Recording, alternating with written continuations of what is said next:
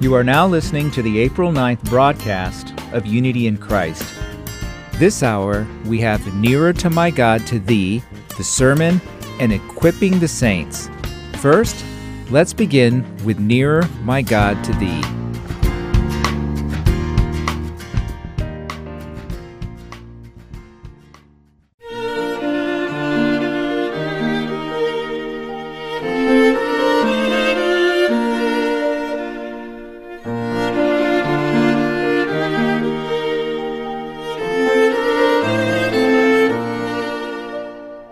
Hello everyone, it's Terry from Nearer My God to Thee, where we look into the background of a hymn and reflect upon its meaning in a deeper way. Many people mistakenly believe that the greatest human strength is our own willpower. They say anything is possible if you believe and emphasize the power of being positive.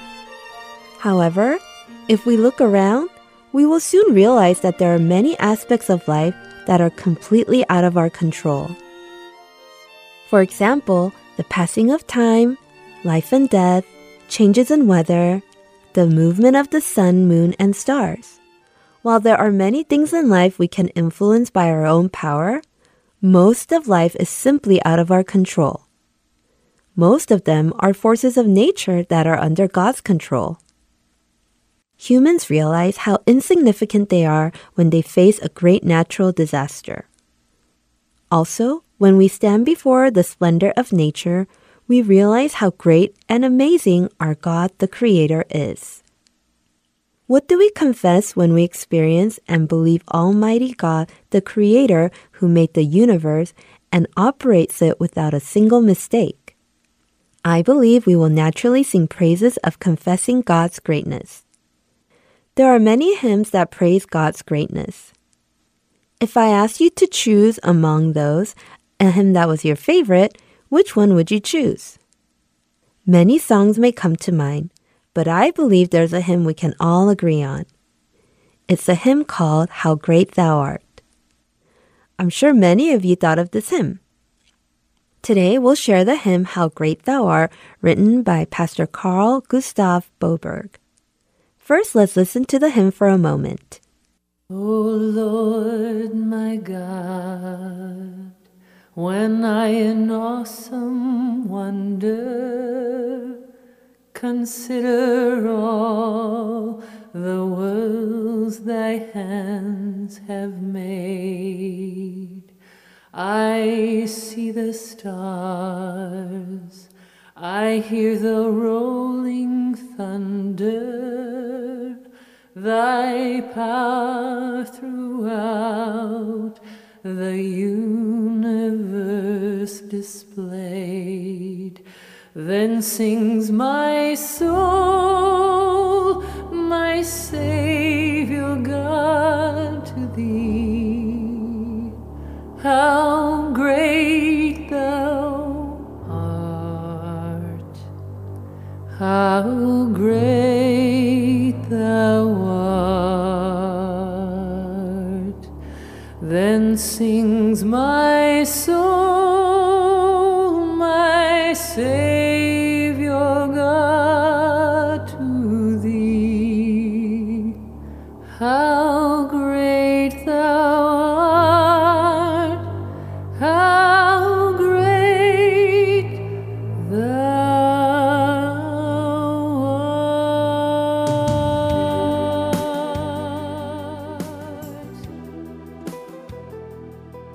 Here is the first verse. O Lord my God, when I in awesome wonder consider all the worlds thy hands have made, I see the stars, I hear the rolling thunder, thy power throughout the universe displayed. Carl Gustav Boberg was born in 1859 in Sweden as a son of a carpenter who built boats. He accepted Jesus as Savior when he was 19 years old and began theological studies. Afterwards, he worked in ministry for a long time as an editor for a weekly Christian newspaper. He also worked as a senator of Sweden for 20 years. When and how did he end up writing the hymnal poem called How Great Thou Art? We'll find out through a drama.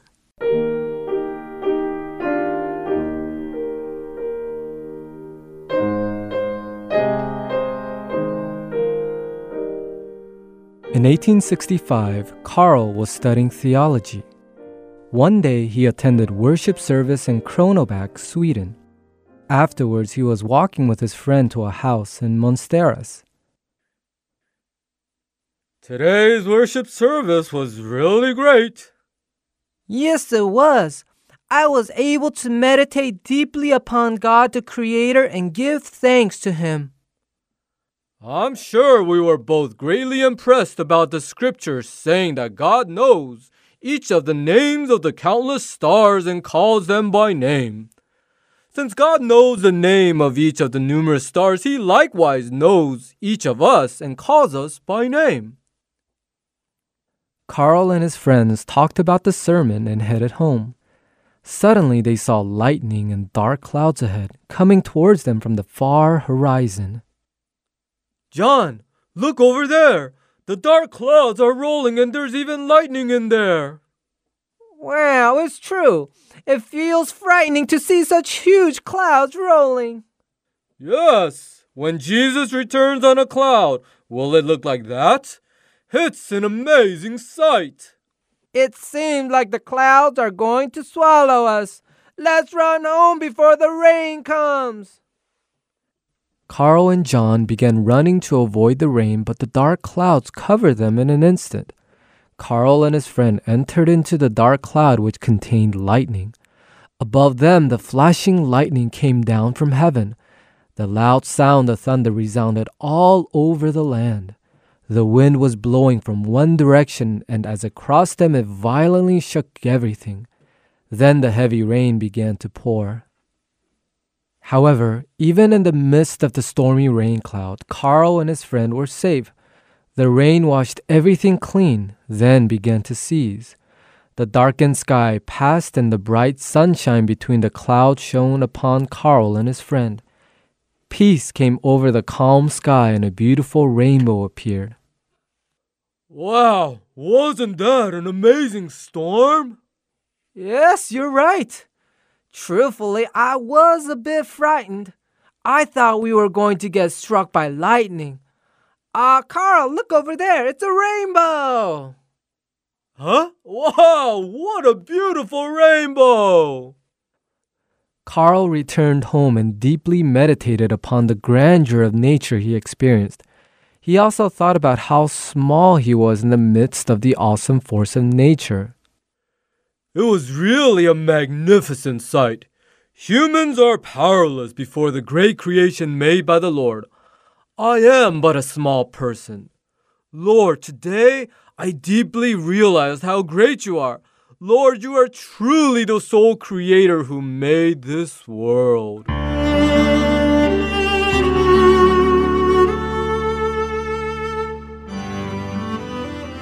That day, Carl thought of Psalm chapter 8, verse 1 that says, Lord, our Lord, how majestic is your name in all the earth. You have set your glory in the heavens, and wrote the poem, How Great Thou Art. His poem was first printed in 1865 in a Christian newspaper. 2 years later, in 1888, a church in Sweden added a Swedish folk song melody to the poem and began singing it as a hymn. Later on, this hymn was translated into many different languages. An English missionary named Stuart Hine, who was in Ukraine, saw this poem translated in Russian. He translated verses 1 to 3 in English. In 1949, he added a fourth verse and it became the hymn we know. Later on, a composer named Eric Edgren arranged the melody to the current one, and the hymn was sung among many more Christians. Carl wrote about 60 more hymnal poems and praised God all his life. Those who experience God's glory will praise Him. His greatness and glory will be praised forever. I hope we will praise Him forever. We'll end Nearer My God to Thee.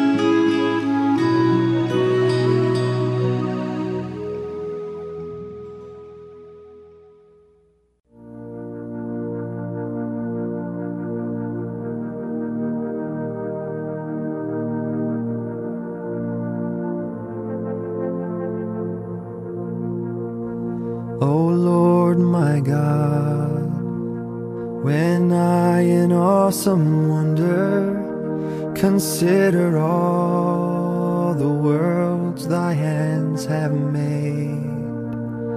I see the stars, I hear the rolling thunder, thy power throughout the universe displayed.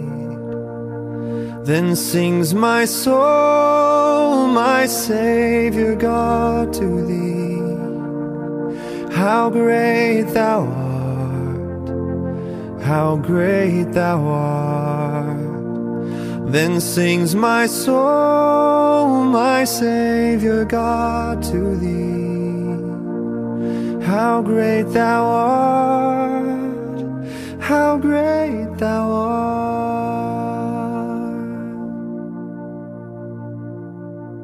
When through the woods and forest glades I wander, and hear the birds sing sweetly in the trees. When I look down from lofty mountain grandeur, and hear the brook and feel the gentle breeze, then sings my soul, my Savior God, to thee. How great thou art, how great thou art. Then sings my soul, my Savior God, to thee. How great thou art, how great thou art.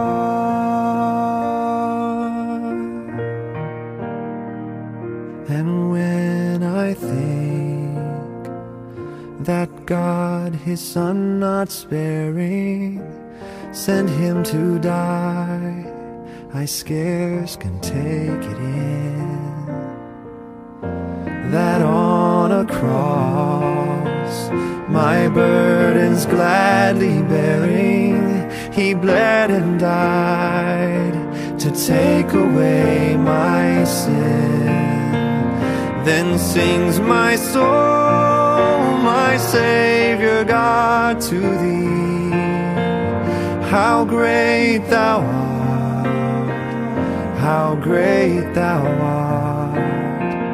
Then sings my soul, my Savior God, to thee. How great thou art, how great thou art.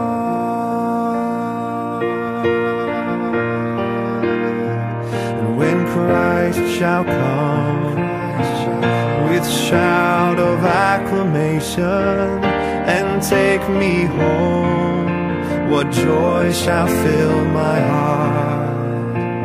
Then I shall bow in humble adoration and there proclaim, my God, how great thou art.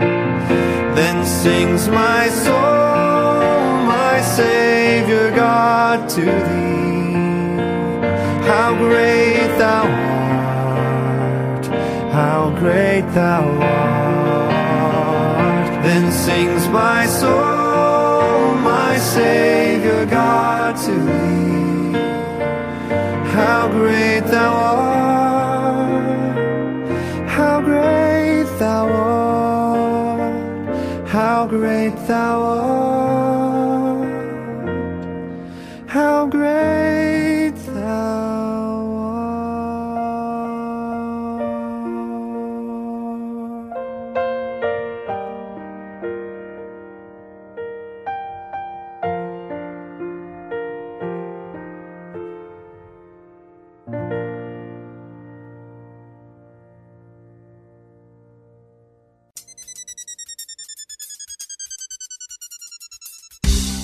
Coming up next is a sermon by Pastor Bill Miter of Arizona Community Church. Today's topic is, can Christians be friends with the world? I hope you have a blessed time with Pastor Bill. We'll be in John chapter 15, beginning in verse 18. Church, Hear the word of God this morning. If the world hates you, know that it has hated me before it hated you. If you were of the world would love you as its own. But because you are not of the world, but I chose you out of the world, therefore the world hates you. Remember the word that I said to you, a servant is not greater than his master. If they persecuted me, they will also persecute you. If they kept my word, they will also keep yours. But all these things they will do to you on account of my name, because they do not know him who sent me. Amen and amen. Church, again, I present to you the word of God today. Church, question, how much did the world hate Jesus? Enough to arrest him, falsely accuse him, mock him, torture him, and kill him by nailing him to a cross where he would slowly suffocate. That's how much they hated him. And they did this. Do you know why they did this? Here's why they did it. Precisely because there was no common ground that they could find to stand upon with Jesus. Because Jesus wouldn't budge. Jesus spoke the truth. Jesus is the truth. John 14:6. I am the way and the truth and the life. The one who is truth proclaimed the truth, and he was not willing to budge. The Sadducees would have done anything to find common ground on which to stand. There was no common ground. Jesus told them to come and follow him on the narrow road. But there is no other road than the narrow road, and either you're on it or you're not. To put it another way, folks, very simple. There is God's way and there's the wrong way. Do I hear an amen? If we don't hold this idea that there's God's way and the wrong way, specifically with regard to marriage and gender and sexual ethics, if we don't, we will spend our days seeking to accomplish the impossible. We will spend our days seeking to find a common ground with the world. And when we're trying to find a common ground with the world, we're seeking to do that which is impossible. And it's precisely when you are seeking to accomplish the impossible that you are going to be tempted to compromise all that is meaningful. Right? When are you going to be most tempted to compromise? It's when you're seeking to accomplish that which is impossible. We as the church have to recognize what is impossible. What is impossible is taking a Christian worldview and melding it in any way with man's worldview or a philosophical worldview that comes from this world. It's impossible. It is impossible. Now, none of this should come as a surprise to us. It really shouldn't. To those of us who are believers. Why? Because Jesus left absolutely no doubt as to what he was calling us to when we became his disciples. He was calling us to follow him on that narrow road in the most radical of ways. Matthew 16 says this, then Jesus told his disciples, if anyone would come after me, you want to follow me? Here's what it means if you want to follow me on this narrow road. Let him deny himself and take up his cross and follow me. In other words, it could very well cost you your life to follow me. This is how much the world is going to hate you when you follow me. That is how difficult it is to be on the narrow road. It may cost you your life. For whoever would save his life will lose it, but whoever loses his life for my sake will find it. We have nothing in common with those who aren't saved.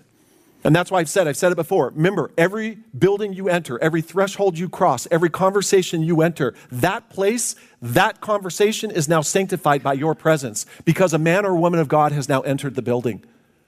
A man or woman of God has now just entered a building full of people who are spiritually estranged from God, spiritually dead in their trespasses and sins, and you are a believer. And so that's why I said, do not ever lose sight of who you are.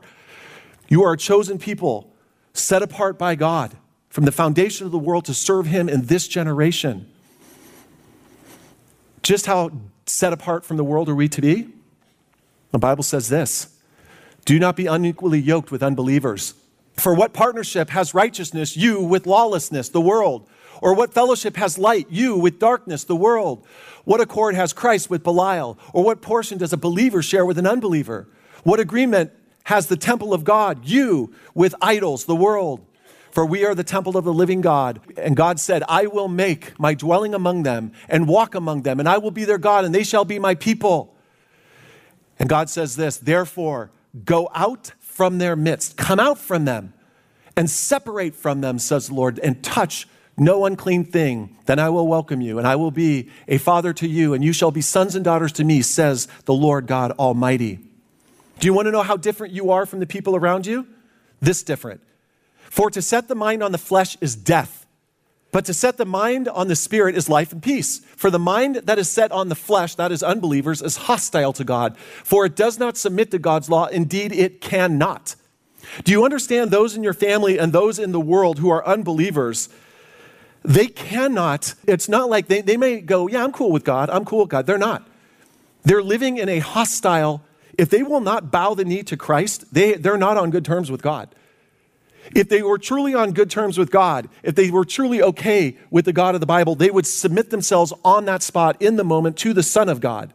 But the fact that they will not bow the knee to Christ means that they are actually hostile to God. The unbeliever may have a nice face and put on a good appearance and may even come to church and do some religious things, but if that person rejects the Son of God, they also reject the Father who sent him. They are hostile to God. They do not submit to God's law. They cannot. Do you understand that the non-believer cannot submit to God's law? 2 Corinthians says this, the natural person does not accept the things of the Spirit of God. They are folly to him. See, you delight in the law of the Lord, right? Just as David did in the Psalms, right? I delight in the law of the Lord. I will meditate day and night, and then like a tree firmly planted, I will prosper in my time. That's Psalm chapter 1. I used to sing it all the time. I will delight in the law of the Lord. I will meditate day and night. And then like a tree firmly planted, I will prosper in my time. We used to sing that in InterVarsity Christian Fellowship. Why do you delight in the law of the Lord? Because you've been saved. Your heart has been transformed. You are a new creation. The unbeliever in your family, at your place of work or whatever, they may seem like, oh, I'm cool with God. Folks, they do not understand what you understand. The spiritual truth that you cherish in your heart and that you love, they're hostile towards it. They hate it. They can't submit to it. They can't understand it. And that's why they can't understand you or me. And yet, somewhere in the back of our minds, my mind, I think, well, maybe I can find a way to be friends with you. Maybe I can find a way to take my worldview and meld it with your worldview, and we'll find some common ground to stand on. Folks, that common ground does not exist. The narrow road is narrow for a reason. The natural person does not accept the things from the Spirit of God, for they are folly to him. And he is not able to understand them because they're spiritually discerned. But you and I, what do we have? We have the mind of Christ. It's like trying to take the mind of Christ and trying to find a common ground with those that really are from below, that have the mind of the world, the mind of the flesh, the mind of the devil. The late, great R.C. Sproul, one of my heroes in the faith, said this, the greatest weakness in the church today is that the servants of God keep looking over their shoulder for the approval of men. By the way, just as soon as I've said this before, and I'll say it again, just remember, the minute that the church or we as believers compromise and we go, the world will say, just budge a little bit, move the line here. Let's just redefine marriage to this. And we go, okay, we'll concede that. Just as soon as we move to this line, guess what they're going to do? They're going to move it again. And they're going to say, come here. And that line will never stop being moved. Concede all you want, you'll never get to the end. You'll never get to the end because they will keep moving it. Folks, spiritual maturity is when the church says, we don't care what the world thinks about us. We are going to live to please God, and that's all that matters. We are going to live to hear the words, well done, good and faithful servant. We don't care what you think about us. It is juvenile. It is juvenile when we are concerned that the world would somehow find us acceptable or pleasing or are happy with us. Folks, it's impossible. If they hated our master, what are they going to do to you and me? If they disrespected the Son of God, what are they going to do with you and me? Of course they're going to hate us. The greatest weakness in the church today is that the servants of God keep looking over their shoulder for the approval of men. Wow. That's part of this lesson, is that we as the church, the lesson, folks, we have to learn is we cannot be friends with the world in any way, shape, or form. Do not feel guilty because that exists. I think many of us feel guilty because in our families, we're standing strong and our family doesn't like us, and somehow we feel guilty for that. Don't feel guilty. Don't feel guilty for honoring God in your family or at your place of work. That is what you and I have been called to do. Now, what I'm about to say may sound a little bit counterintuitive, but listen carefully, because what the church has been doing over the last 20 years, 30 years, is we've been looking for common ground. But no one understands this. The church will be most effective not when it seeks to find common ground, but rather when we boldly stand our ground. I'm telling you, how is it that Jesus took 12 men and literally turned the Roman Empire on its head in one generation? He took the greatest world empire and turned it on its head in one generation. Did he do it by compromising? No, just the opposite. He was unwilling to budge, and they crucified him for it. Had he just budged a little bit and found some common ground, he would not have been crucified. That first generation turned the Roman Empire on its head in a single generation because they were unwilling to budge. Folks, here we are in the 21st century, and somehow we think, well, we'll be the one generation that figures out some sort of common ground with marriage or gender or human sexuality. No. The church needs to hold its ground. But what is true for the church collectively is true for each of us individually. If we want these few years that we have on this planet to count, we must understand early and revisit often the truth that it is impossible for us as believers, individual believers, to be friends with the world. Don't feel guilty if the world hates you. Don't feel guilty if your family hates you. Don't feel guilty if those at work hate you. That is to be expected. They hated our master as well.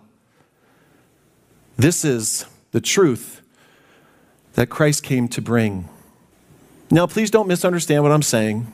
As Christians, we can find common interests with non-believers, sports, hobbies, general interest type things, temporal things that we can build bridges and have relationship with non-believers. But there is literally no scenario in which a believer can find common ground when it comes to melding a truly biblical worldview with any other type of man-centered worldview or philosophical system.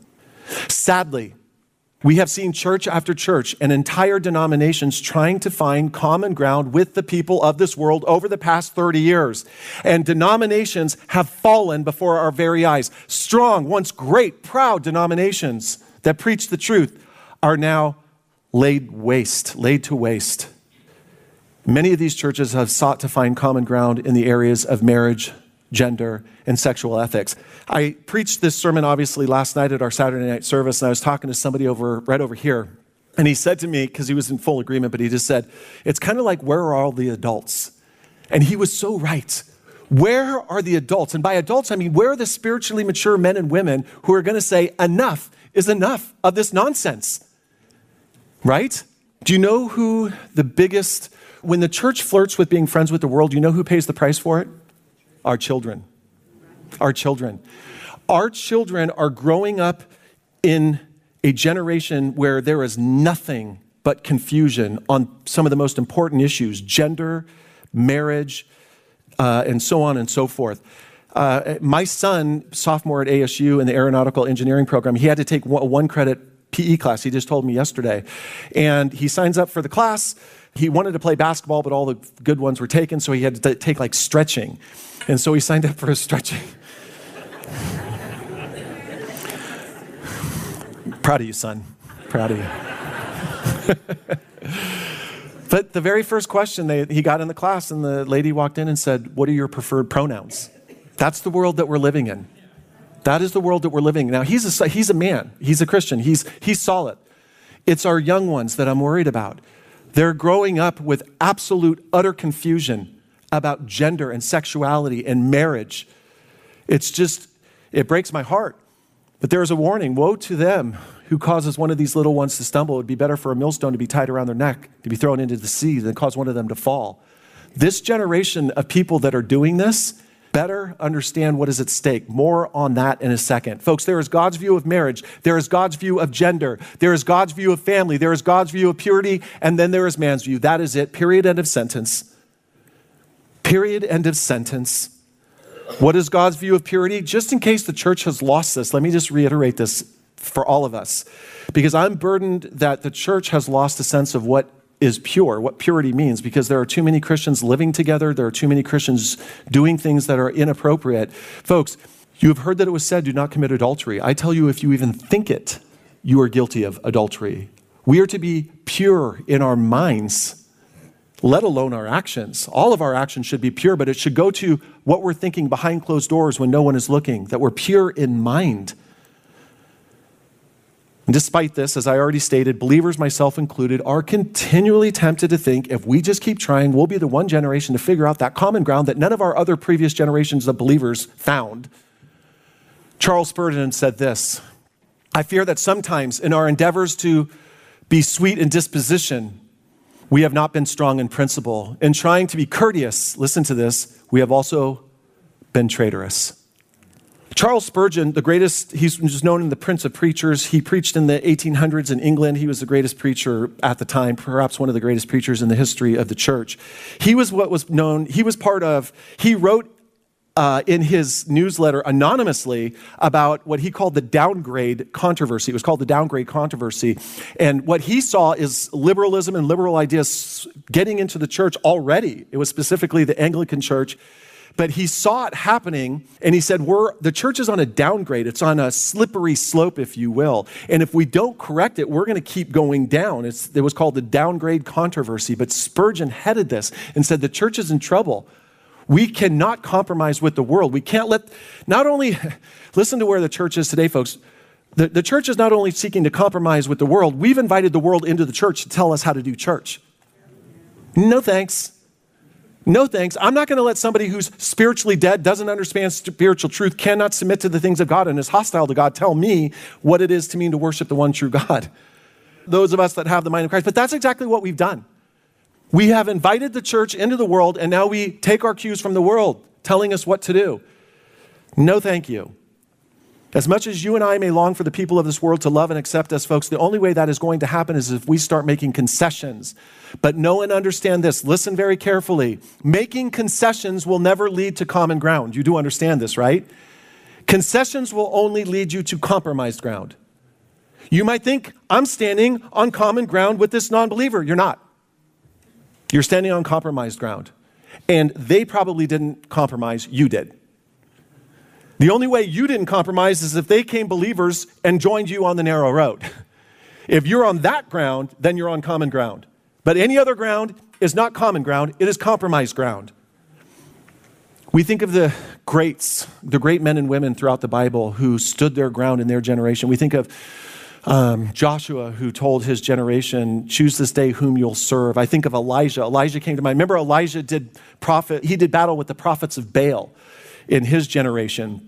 And listen to what he says. This is what Elijah says to the generation of Israelite in his generation. And Elijah came near to all the people and said, how long will you go on limping between two opinions? What is wrong with you people? If the Lord is God, follow him. But if Baal, then follow him. And listen to this. And the people did not answer him. I think because they were absolutely convicted. A true prophet stood before them and said, you are limping between two decisions. You have no courage, no conviction to stand on what you know to be true. If you think for a moment that Baal has anything for you, then follow him.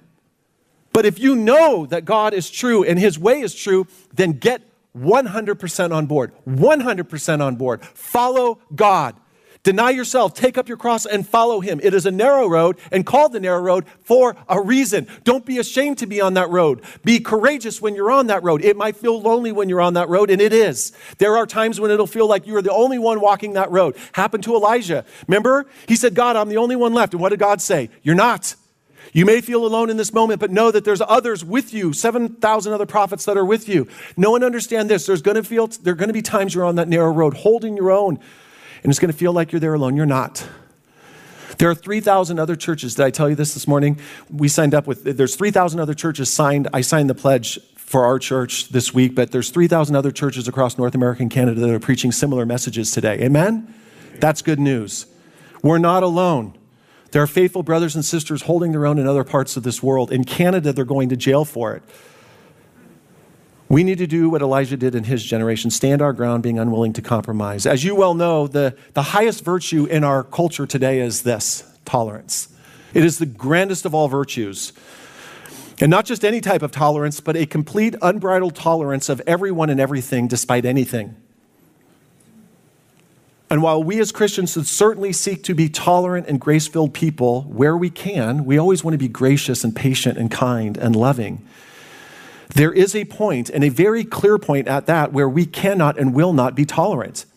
Believe it or not, there is a type of tolerance that even God hates. And by the way, there is a type of tolerance that God hates specifically with regard to sexual sins. Shall I prove it to you? Church, hear the word of God. But I have this against you, that you, say it with me, tolerate that woman Jezebel, who calls herself a prophetess, is in teaching and seducing my servants to practice sexual immorality and to eat food sacrificed to idols. I gave her time to repent, but she refuses to repent of her sexual immorality. Now listen to this. Remember how I told you? Jesus says, woe to those who cause these little ones to stumble. Better for you to have a millstone tied around your neck and thrown into the sea than to do this. The people that are causing our little ones to stumble in this generation, the reason they're doing it is they do not fear the Lord, but they don't fear the Lord because the church isn't preaching judgment. But the Bible certainly preaches it. Shall I prove it to you? Verse 22. Behold, I will throw her on a sickbed, and those who commit adultery with her I will throw into great tribulation, unless they repent of her works. And I will strike her children dead. People go, well, the God of the New Testament's loving and kind. Yes, he is. But he's a God of wrath. And it's a terrible thing. It's a dreadful thing to fall into the hands of a living God. Amen? In our generation, these people that are doing this need to be told this because they are going to be held accountable. If you love these people that are stumbling and causing others to stumble in this way, we're not doing this going, oh, look at how bad you are and look at how great we are. But for the grace of God, we would be with you. We love you enough to tell you you are headed towards the worst type of judgment. Escape it while you can. Today is the day of salvation. Come to Christ, bow the knees, enter the narrow gate and walk the narrow road. If you've walked the narrow road, you know the beauty of walking the narrow road, isn't it? There's so much joy in being obedient to the Lord. There's so much joy in being obedient to the Lord. Where was I? And I will strike her children dead.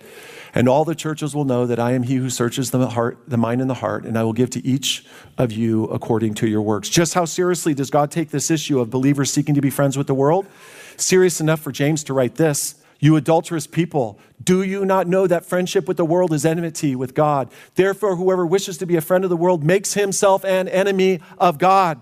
Sadly, while churches who in the name of tolerance have compromised with the world, specifically regarding marriage, gender, and sexual ethics, they may have endeared themselves to the world, but they have estranged themselves from God in the worst kind of way.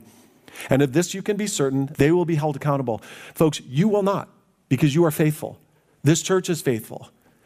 We escaped that. Praise God. So where does this leave us? I have one overriding thought that I'd like to end this sermon with today, and here it is. As believers individually and the church collectively, here it again, we have to move past this crazy notion that being friends with the world is even a remote possibility. Folks, it is not even a remote possibility. It should not be on our radar. It should not cross our minds because it is an impossibility. Folks, when you try to accomplish the impossible, that is when you are going to sacrifice and compromise all that is meaningful. As believers, we must fix our gaze straight ahead on that narrow road and with courage and conviction, live the holy lives that God has called us to live, not feeling guilty for a moment for those that hate us. They may try to blame us. Fine, go ahead. But you're blaming us for living a holy life? If that's the judgment that I'm going to face, so be it. I'd rather face that judgment than stand before the living God on that day having compromised. Amen? If the people of this world do not understand our desire to please God, oh well. I'm not a teenager anymore. I'm not a juvenile anymore. I don't need your approval to have a good day. The only thing I need to do to have a good day is please my God. You as well. If the people of this world are offended by the lives we are leading or the things we are teaching or preaching, oh well. As a matter of fact, folks, it's 100% certain they will. Why? Because Peter said as much. Listen to this passage. And notice how it's loaded with everything regarding sexuality. For the time that is past suffices for doing what the Gentiles want to do, living in sensuality, passion, drunkenness, orgies, drinking parties, and lawless idolatry. Now listen to this. With respect to these, they, that is the world, are surprised when you do not join them in the same flood of debauchery, and they malign you. But notice what it says. But they will give an account to him who is ready to judge the living and the dead. This generation who is undertaking this sexual, not even revolution, it's a sexual insurrection, they need to be warned. Judgment is coming, and it's going to be severe. It's going to be severe. But I want you to look at what verse 4 says. With respect to these things, they're going to think it's strange. They're going to be surprised when you and I don't partake in their flood of debauchery. You don't think marriage can be with whoever you want, whenever you want? No, we don't. You don't think a person can identify with whoever they want to be, whenever they want to be? No, we don't. And when we do that, we are going to be a strange oddity, a bizarre abnormality, a freakish curiosity. Remember when you used to go to, not the circus, but they'd come into town with the rides and carnivals. And the carnivals always had like that one tent where you could see the cow with 6 legs. You know, come and see these freakishly weird things. That's you and me to the world for what we hold. We are a strange oddity, a bizarre abnormality, a freakish curiosity because of our unwillingness to partake in the world's debauchery. If we can accept that now, folks, it will protect us from compromise later. What type of attitude should we have as believers with regard to the lives that we have left? Jesus said it this way: no one who puts his hand to the plow and looks back is fit for the kingdom of God. The point is simple. Folks, we are plowing forward with a single focus. We are not looking back at the life we have left, nor are we looking side to the world around us. We are focused on what we know to be true, proclaiming what we know to be true. We know unmistakably who God has called us to be and the lives that he has called us to live. We are to be a holy people set apart in this generation, a kingdom of priests for God in this generation. And I'm going to say it again. I've said it 1,000 times. Your feet were set in this generation for a reason. And I do think that this generation will go down as one of the most difficult generations to have lived in. You and I are living with tremendous pressure, distractions, and other things that other generations could not have even fathomed. Other generations could not have fathomed of planes that could fly you to the other side of the world in less than 24 hours, or information that could be flooded to you 24 hours a day, nonstop. That world didn't exist, where there was electricity and other things. None of that existed for them. But this generation, which is so burdened with all of these things, who has God put in this generation? You're here for a reason. Listen. Instead of looking for common ground, let's firmly plant our feet on the solid ground where we know the footing is sure and the foundation is strong. I want to close with this thought. Listen, there is nothing courageous whatsoever about being friends with the world. Many churches, and you might even know many believers who are going to say, well, in the name of love and tolerance, I'm going to compromise because I really love these people over here, so I'm going to compromise in order to get them. That is not the loving thing to do, nor it is the courageous thing to do. The courageous thing to do is not to seek to find common ground. The courageous thing to do is call non-believers to get on the solid ground. Amen? And folks, there is only one solid ground. That is the Word of God. It is inerrant. It is sufficient. Everything you need to know in this life for a life that pleases God unto salvation is found in this book. Folks, don't compromise for a minute. You are here for a reason. We are here for a reason. This church, with your support, is going to hold the line in the days and weeks ahead. Amen? It may cost us, but we're going to hold the line. We're going to hold the line with the other faithful churches in North America and Canada that are doing it. And like I said, if I end up in jail, I hope you're in the cell next to me. I really do. Because we're going to sing hymns and glorify God there together. Amen? Amen. I finished with this question. Do you see the impossibility and utter futility of believers seeking friendship with the world? Let me pray. Well, Father in heaven, we come before you. And God, we pray for our brothers and sisters in Canada who are being faithful to your word and proclaiming what is true with regard to marriage and gender and sexual ethics. God, make them bold, make them courageous. And God, some of them are already in jail. Some of them are going to go to jail. God, we pray for them, pray for their families. We pray for the churches that have joined together this weekend across this country and in Canada. Strengthen your saints, strengthen these churches. And God, we pray for the churches that have lost their way, that you'd bring them back. The denominations that have lost their way, God, let them be convicted and come back to the truth. Let them come back to the truth. God, may your church rise up in this generation. God, it is not a lost generation as long as you're involved. If you're involved, Lord God, anything is possible. So, Father, we love you, we thank you, and encourage we leave now. And in Christ's name we pray. Amen. God bless you guys. We'll see you right here next week.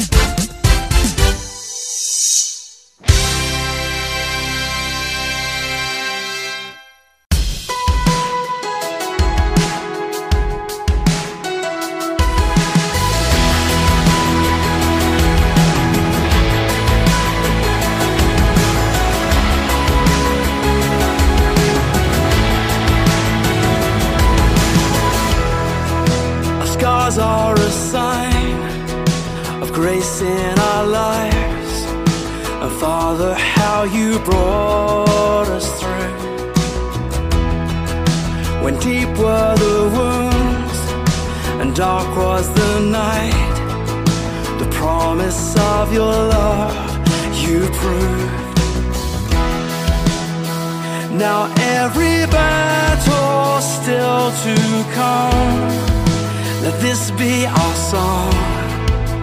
It is well with my soul. It is well, it is well with my soul.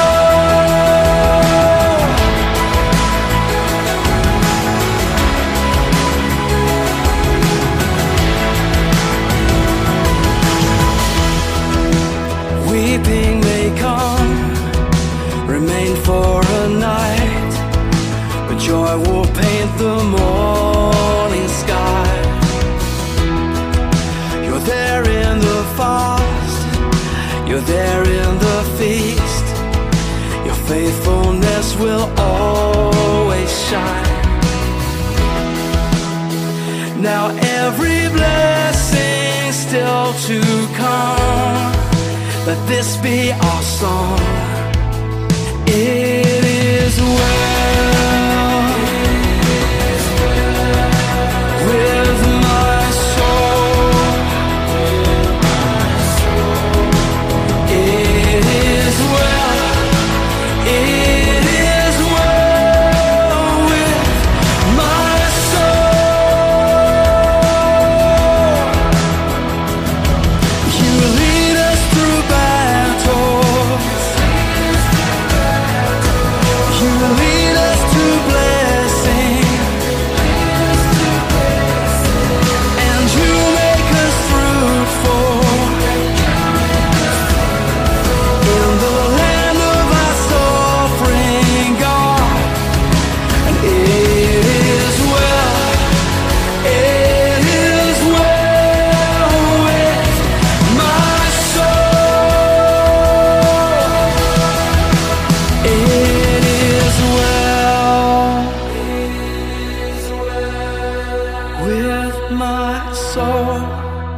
with my soul. Yes, it is well. It is well with my soul. I trust your ways. I trust your name. And it is well. It is well with my soul. Yes, it is well. It is well with my soul, my soul.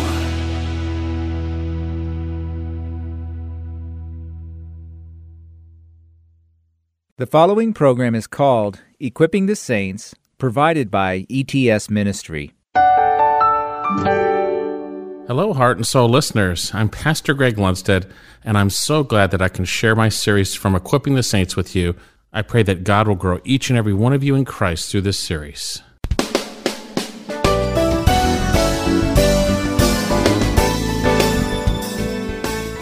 And he prayed to the Lord and said, Please, Lord, was not this what I said while I was still in my own country? Therefore, in order to forestall us, I fled to Tarshish, for I knew that thou art a gracious, compassionate God, slow to anger and abundant in loving kindness, one who relents concerning calamity. Therefore now, O Lord, please take my life from me, for death is better than life. Take my life, he's saying. Jonah's saying, just kill me. He's having a supreme pity party. This is the conclusion of his selfishly angry prayer. Just kill me. Why? You saved the Ninevites. See how crazy that is? It's warped. It's messed up. You did good, so kill me. I can't take it. I'm angry. We need to recognize when you harbor anger, you're not going to see things right. You're going to give Satan a place and see things all messed up. You're going to give evil, satanic thoughts a place in your mind. This is a satanic thought, not a godly thought. Now some of you might say, well, wait a second. What about Elijah cried out wishing to die in 1 Kings 19:4? And indeed, many have noted the portion of this prayer is similar. But I need to make it clear that the circumstances are totally different. Elijah was discouraged under the juniper tree based on the fact that Israel had apostatized, and he had Ahab and Jezebel and their great apostasy. He was discouraged because of their sin. He wasn't angry. Jonah's situation was totally different. He was angry that God saved the Ninevites. Therefore, now, O Lord, please take my life from me, for death is better than life. Now, we don't need to be rocket scientists or psychiatrists to see that Jonah is depressed. Take my life from me. These are dangerous things to be pondering in your heart. They are satanic things. Now, even the world observes rightly that anger and depression always coexist together, although they would not agree in the cause being sin and sinful, stinking thinking. Listen to what the Suicide and Mental Health Association International says. Depression and anger are always two sides of the same coin. They are behaviors most used by survivors to cope with their damaged lives. When you see depression, you can assume anger lies buried beneath the despair, though it may not be obvious. Anger is always a companion of feelings of helplessness and hopelessness. When one is depressed, all seems hopeless and nothing seems worth doing. One asks, why continue living?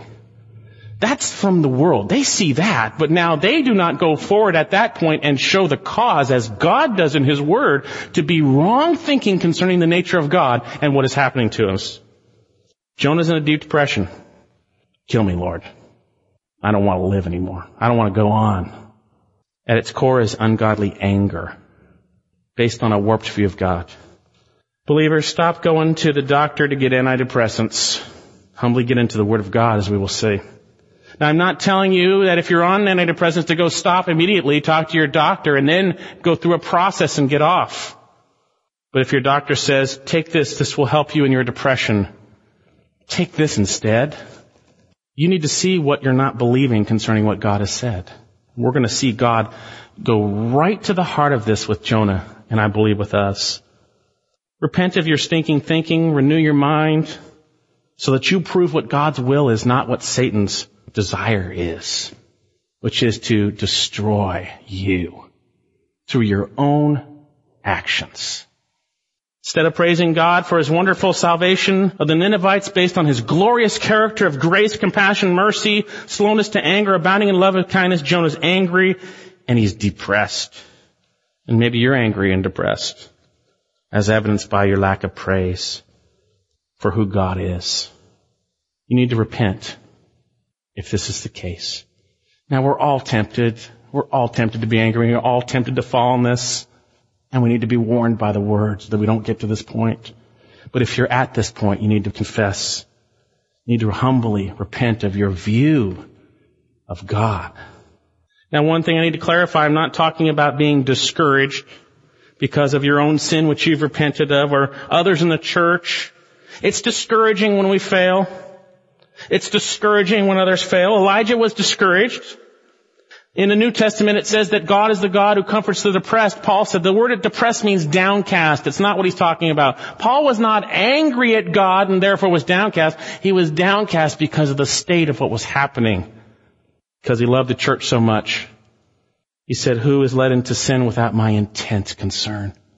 He wasn't angry, but Jonah's angry. And there are always consequences to sin. Do not be deceived. God is not mocked. For whatever a man sows, he will reap. And God is so good, He doesn't want us to go down that path. He could have zapped Jonah here, but He didn't, and He's doing it for our benefit too, so that we won't go down that path. He is a good God, a compassionate God, a gracious God. He doesn't want you to go this way. He loves you. Maybe some of you are looking at your circumstances, whatever it is, finances, people, jobs, life, whatever it is, and you're saying in your heart of hearts, death is better than life. You may not be running out thinking of killing yourself, but in your heart of hearts, you're saying, you know what? It would be better just to be out of here. Let me remind you of the satanic danger of anger as revealed in Scripture. Be angry, and yet do not sin. Do not let the sun go down in your anger. God commands you to do this. And do not give the devil an opportunity. You want Satan to have a place in your life? Stay irritated. You want the enemy of your soul to have a place in your thinking? Do you want to think like Satan? You give Satan a place if you stay angry. So many believers are in disobedience to this command and give our arch enemy a place, and their thinking is all messed up. But God is going to go to the heart of the problem here. He's going to skip all the counseling sessions and go right to it. Before I share that, I want to share some passages on anger. First of all, the blessing of being slow to anger. I'll mention these first. Proverbs 14:29. He who is slow to anger has great understanding. He understands. But he who is quick tempered exhibits folly. He's a fool. Proverbs 15:18. A hot-tempered man stirs up strife. If you got a hot temper, there's all sorts of conflicts around you. Because it's all about your desires. Jonah's desire, Nineveh not be saved. Didn't happen, he's mad.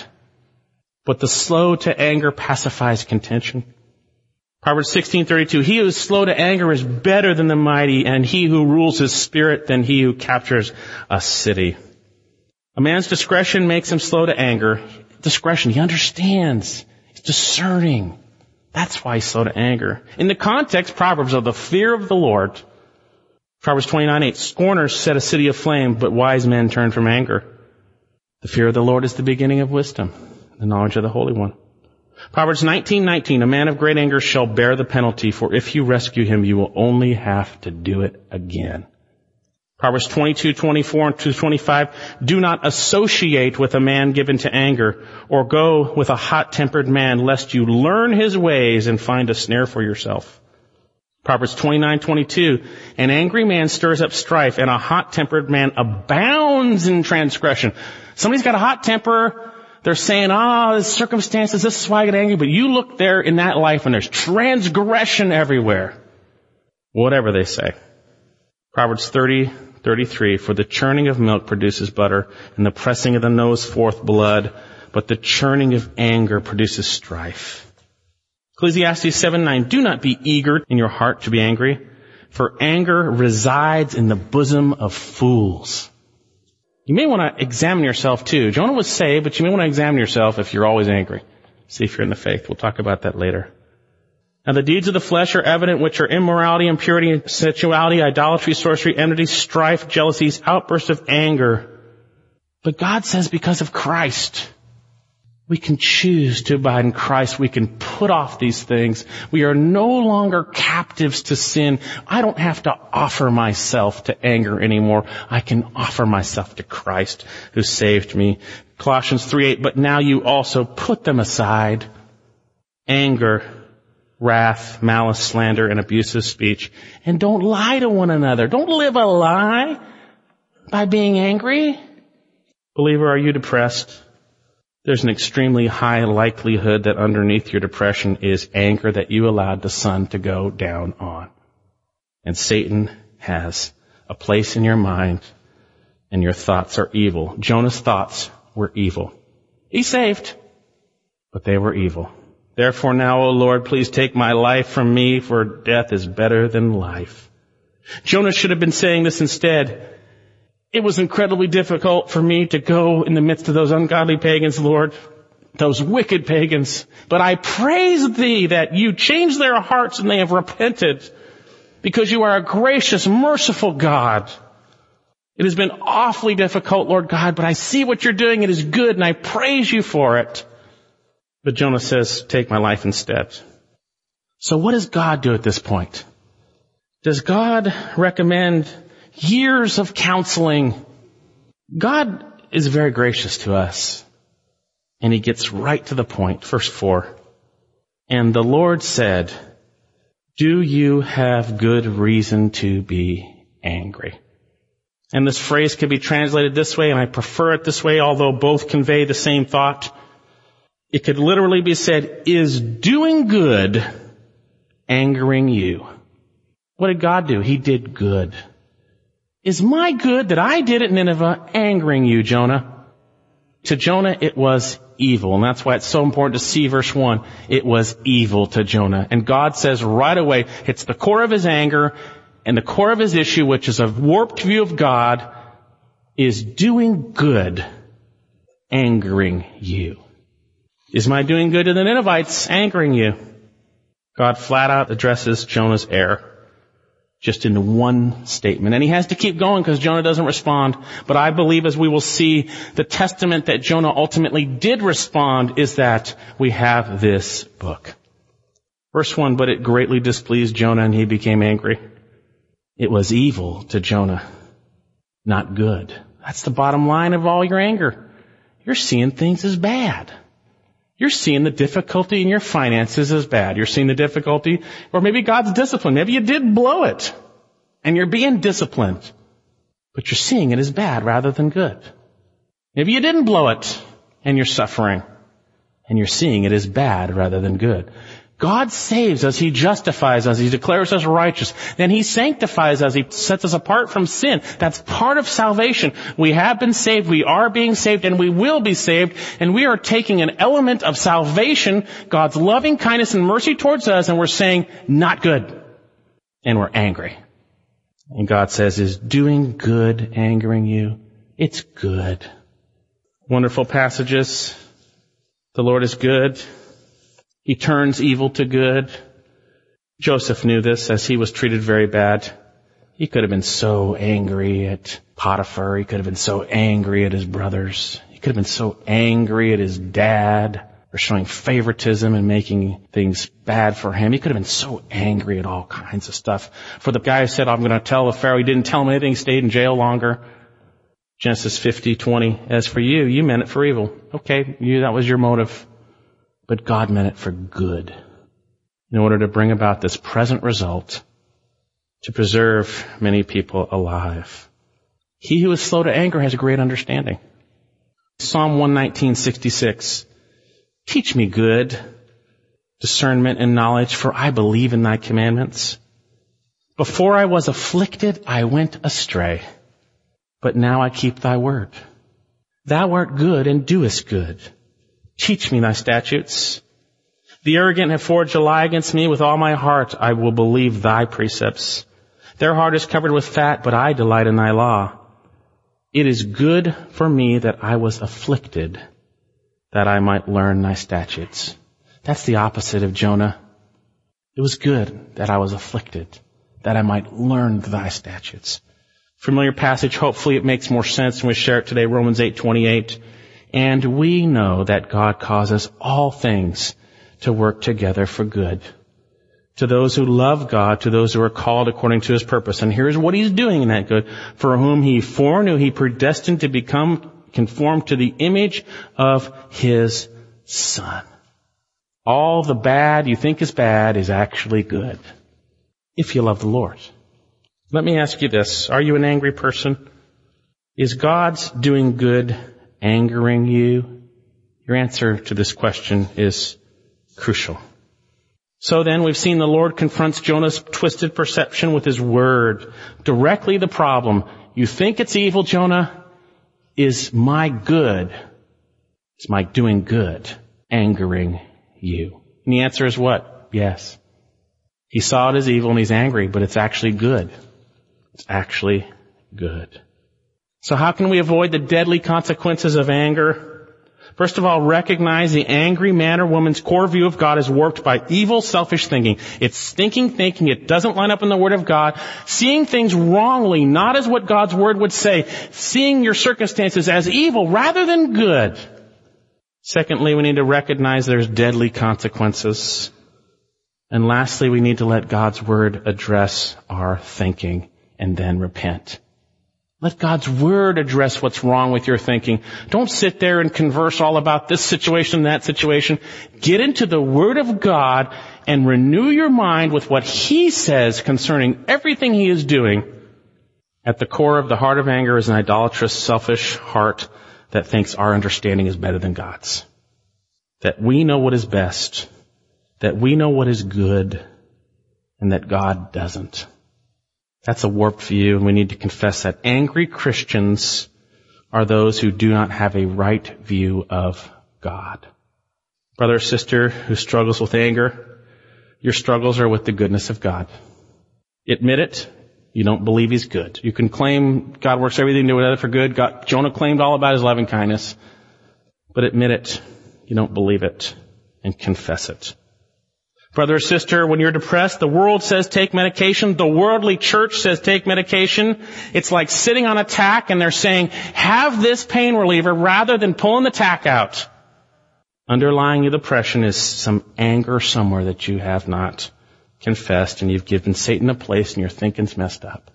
You need to confess it and be restored. God wants you to be restored. He loves you. We should be renewing our mind in Christ. Jonah was central in God's greatest work of salvation in mankind to this date. He called it evil because of his stinking thinking, and he got angry and depressed. Brothers and sisters, we need to see the trials God allows, the discipline for our sin, everything it is, as good, as from a hand of a good God. He is good. It is my prayer that you've been confronted with the goodness of God, who is gracious, compassionate, slow to anger, abounding in loving kindness, and one who relents in calamity. He's so good he would send his son Jesus to die for us, to bear the penalty for the very anger that we are playing with. It's my prayer that you'd humble yourself before him and confess. And if you're one who confesses your anger, when you get angry, you're walking with the Lord, we need to take heed, we who stand, lest we fall. We could fall so easily. No temptation has come upon us except that which is common to man. We need to rely 100% on the Lord. But God is faithful, who will provide a way of escape. What about those who don't know Christ? The Lord says if you're angry in your heart, you're guilty of hell. Matthew 5:22, but I say to you, everyone who is angry with his brother shall be guilty before the court. And whoever shall say to his brother, Raka, shall be guilty before the Supreme Court. And whoever shall say, you fool, shall be guilty enough to go to fiery hell. But God's a compassionate God who relents concerning calamity. He will relent from sending you to hell for your sin if you trust in Christ. He's a good God, a compassionate God who gave his son for us. You need to humbly come before God and tell him that you sinned and cry out for a Savior. Then for those of us who believe, we need to be those who are absorbed in Christ. We're setting our mind on the things above, recognizing and praising him for his goodness and graciousness. Not some fake, feigned praise where we're saying God is good all the time, but where we believe it in our heart and we give him the glory and we see things through the light in which he is revealed in his word, and everything he is doing is good.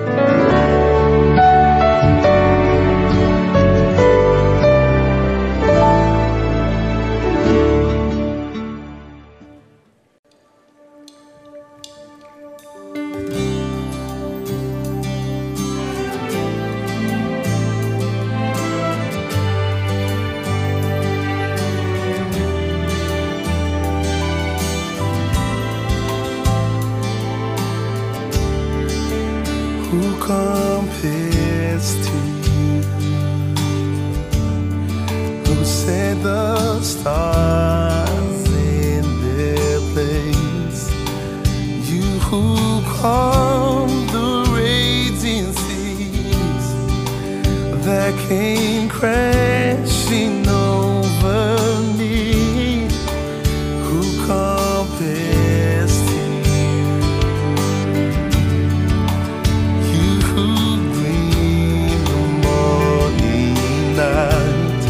The hope of the earth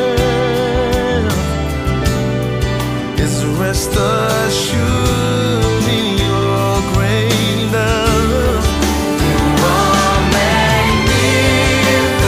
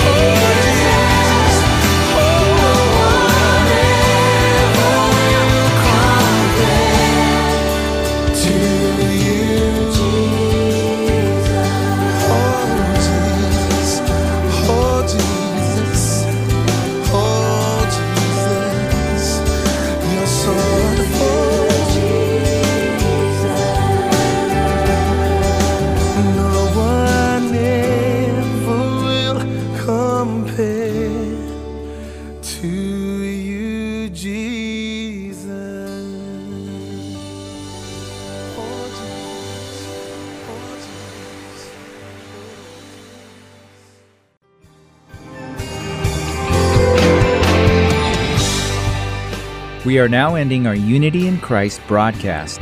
Thank you for listening, and I look forward to being with you again next week.